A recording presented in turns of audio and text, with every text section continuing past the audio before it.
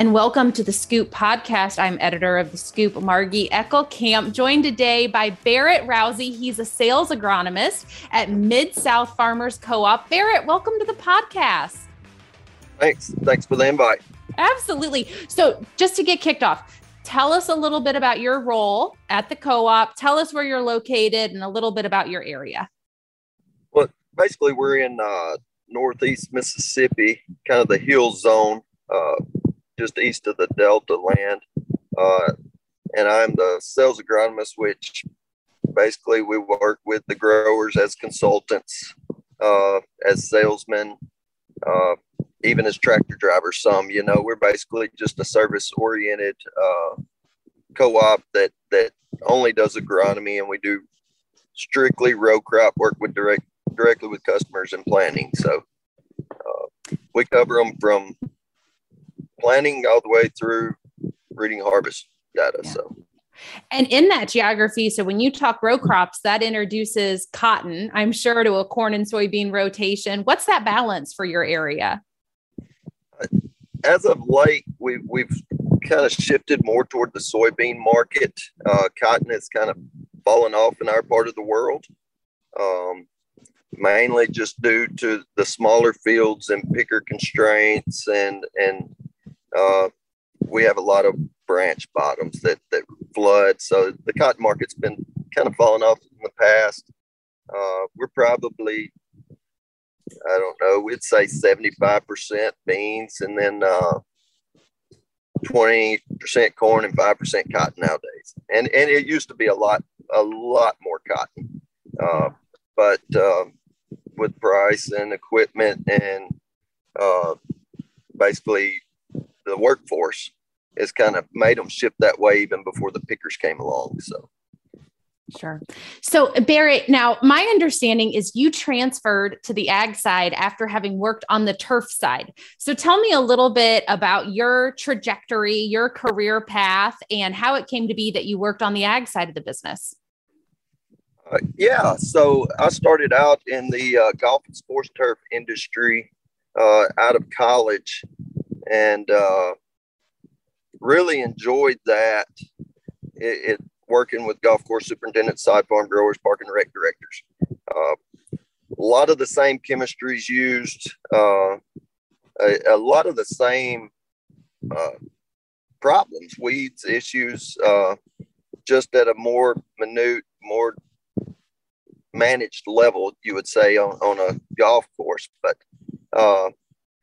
and then, around 2008 with the housing market crash, and then you had Tiger Woods going out, that kind of started the decline of the golf market, and the amount of golf in our area started falling off. We had courses closing. We had people not being able to pay their bills. So the recreation side of things kind of started falling off, and people started seeing what was really important and spending their money that way. I kind of saw the writing on the wall, and I had a cousin that worked for Mid-South Farmers Co-op, and he had been a Tennessee farmers agronomist. And so with me having the agronomy background, because my degree actually says agronomy on it versus golf and sports turf, so I met with those guys, and it seemed like a lot more stable market, a lot more desirable, I guess you would say, as far as travel. You in North Mississippi, you can't drive down the highway without passing a farm every 10 miles. So you're looking at 50 miles per golf course. So going in, starting a family, having that kind of thing, it just made sense to move over to the ag market. And it's been a lot more stable. Golf is coming back. People are having some money to spend, but it's still not where the ag market is. It's a lot more enjoyable to me now, being out in the fields and working with the growers, and as opposed to putting on slacks and a collared shirt every day. I can go out on a Saturday on a farm in a t-shirt and have a good chat with a grower. Whereas if I'm going to a golf course, you've got to have your business attire, and or they kind of shrug their shoulders at you, Yeah. So, what do you enjoy the most about working with farmers, and how are you really working to perhaps bring value to their farm and differentiate yourself as a sales agronomist? So I probably like doing the scouting work the most. Uh, I like spending time in the field. I've got a young son, 9 years old. He goes with me when available, so uh, he can probably tell you more about bean leaf beetle than I can. Uh, but I mean, kind of the draw I get from my customers is we try to pay attention to detail. Uh, we do planning for them. We start out with our soil. We go through the full service package. I mean, we're offering soil sampling, tissue sampling. We're doing custom applications, uh, writing prescriptions. We were kind of on the forefront of the precision ag in the Northeast Mississippi region, and that kind of led a lot of the more innovative growers toward us. And those relationships that we built from that, being a farmer-owned co-op, has carried on and built up a good rapport with the area. We have very loyal customers, and they're more like family now than transactional. It's more, I guess you would say, it's more relationships now, but they kind of treat you like family, even if you do wrong. They might at you for a second, but then they get over it really quick because they realize the time and the effort that you put in for them, and that you're doing it for them and not for the corporate dollar. So, when it comes to your role, I'm curious, like, what technologies are you most excited about? What tools are helping make your job easier and help you do your job better? Look, one I really like. Now we are affiliated with Winfield, of course, and at Mid-South Farmers Co-op. And I really like their R7 field forecasting tool, especially with today's nitrogen prices. Our corn growers, we don't have just a ton of corn, but that is the price point acre in our part of the world. These guys, we can poverty pay a bean to death, but growing corn, you've got to feed the nitrogen. So it definitely helps with that implemental growth stage nitrogen timing, and gives us a tool that we can use to make an educated decision with some science behind it and the research. And it seems to have worked out really well, and it's been really accurate over the past 3 years of use. No, that's excellent. We are talking with Barrett Rousey. He's a sales agronomist at Mid-South Farmers Co-op. Barrett, we were talking about how you're using technology. We were talking about the success you've had repeatedly year after year. I'm wondering, as we're into 22 and you're probably weeks away from planting in Mississippi, what are some of those agronomic challenges that you're going to have to help farmers with this growing season? Well, one with the input on fertilizer pricing, we're doing a lot of implementing our variable rate fertilizers to kind of spend that dollar where it gives us the most bang for the buck. There will be some lesser rates put out this year.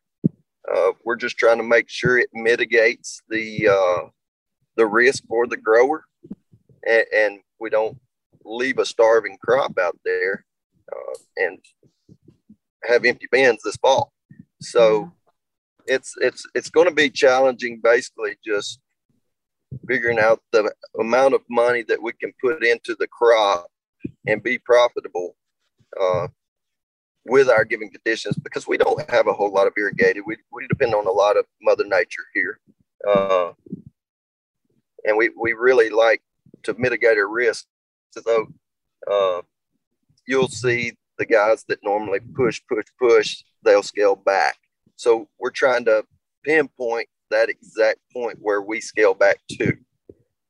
without risking too much income. Yeah. So are you seeing, and help us understand a little bit of like the generalized practices that you guys have down there when it comes to crop fertility, as far as nitrogen source, as far as how many growers are really investing in micros, as well as maybe even nutrient stabilizers, right? Just help us understand, and what's their appetite for those kinds of products this year? Well, of course, the nitrogen stabilizer, starting with it's going to be huge this year. It's selecting the right one for the right timing. We're looking at Nutrisphere and Agritain to fill those areas. We're not going to be able to afford a miss application on timing. So the fertility needs, that's going to be a urea treated mainly. We have a little bit of liquid still. A lot of top dressing goes out. We put a lot out through the over the top spreader rigs. We top dress, and then we typically do a plain shot with dry urea as well. Every now and then we'll put in some ammonium sulfate, depending on sulfur levels. The micros package has been strong the past few years. We've had a lot of guys swap over to using a product called MicroSync. They basically have a formulation that'll fit any acre. So we customize those and put in with our pre-plant. And a lot of that pre-plant goes out in the spring right in front of the planter. So we don't get an opportunity to do a lot of fall work, usually because time we get the crop out of the field, it starts raining again. And we're looking at a lot of washy hills, highly erodible ground to heavy bottom ground that floods. So it's feast or famine on the ground. And it's going to be really, really difficult to determine the amount of loss, nitrogen loss on some of these acres. So we're going to really push. This year is going to be a strong push for the nitrogen use efficiency products. Yeah. So Barrett, you talked about this is not a year to miss applications when it comes to crop fertility. I've also heard from so many in ag retail, the stress and the pressures on other inputs as well in the crop protection sector. What would you share as far as how you're working with farmers to position herbicides and other crop protection products? Well, we're starting out with an open mind. Obviously, there is some constraints on some key products that we use in high volume. We're looking at other options. We're relying heavily on residual programs, multi-layer residual programs, not just 2, 1. I mean, we're going up to 3, possibly 4, even increasing a few rates on products that have low injury rates. We've done a lot of planning in January and February this year, where normally that type of planning usually hits right in front of the planter. So our burn down situation, we started burning down last week, or maybe even the first week of February, as soon as we could get an airplane in the air and some of these ground rigs out. There's been a whole lot of paraquat sprayed. We have a lot of Italian ryegrass here, so we have issues with it. Mild winter, it got big. So we're looking at clethodim to help fill that void. Clethidim's a tight product. We're kind of trying to pull from other sectors of the Southeast that might not have that issue and pull their clethodim early, as we can. And then, I feel like a lot of these products in season will kind of ease up and some supply will arrive. But, production on some of these products aren't until March, and we're sitting here asking for them right now to spray them today. So even after the rain we've had overnight, we're looking at getting an airplane in the air as soon as the wind dies down. So yeah, definitely a challenging year ahead. So Barrett, part of the catalyst for us being able to talk on the podcast is you received our 40 Under 40 award. So congratulations for that. A wonderful way that we can try to help recognize some emerging leaders in ag retail. I'm curious, what would be your advice for a young professional in ag retail? What would you share with them? The thing I think that is most crucial is one, to stay in front of the people you want to sell to. Now, there's a difference between a customer and a customer you want. And then two is build those relationships however you may have to do it. It may have to be going to help drive a grain cart, carrying flowers on mom's birthday. Build those relationships early and do not overpromise yourself. No, that's excellent advice. So Barrett, I've got just 3 more kind of quick questions for you. I ask everybody who comes on the podcast, and these are kind of a little bit more philosophical. Okay. But one is, what do you wish you knew 6 months ago? I wish I knew what Roundup was going to do. What keeps you up at night? Facebook stock. And what's one prediction you have for the year ahead? Good farmers will make money. Bad farmers will get out. Barrett, thank you so much for coming on the Scoop podcast. And hey, as you're getting busy out there in the field, promise to be safe, okay? I will. Thank you so much. Excellent. Well, that is it for this episode of the Scoop podcast. If folks want to connect with us on Twitter, you can find us at Farmers Advisor. For now, I'm editor Margie Eckelkamp, and I wish everyone a wonderful and safe start to this growing season.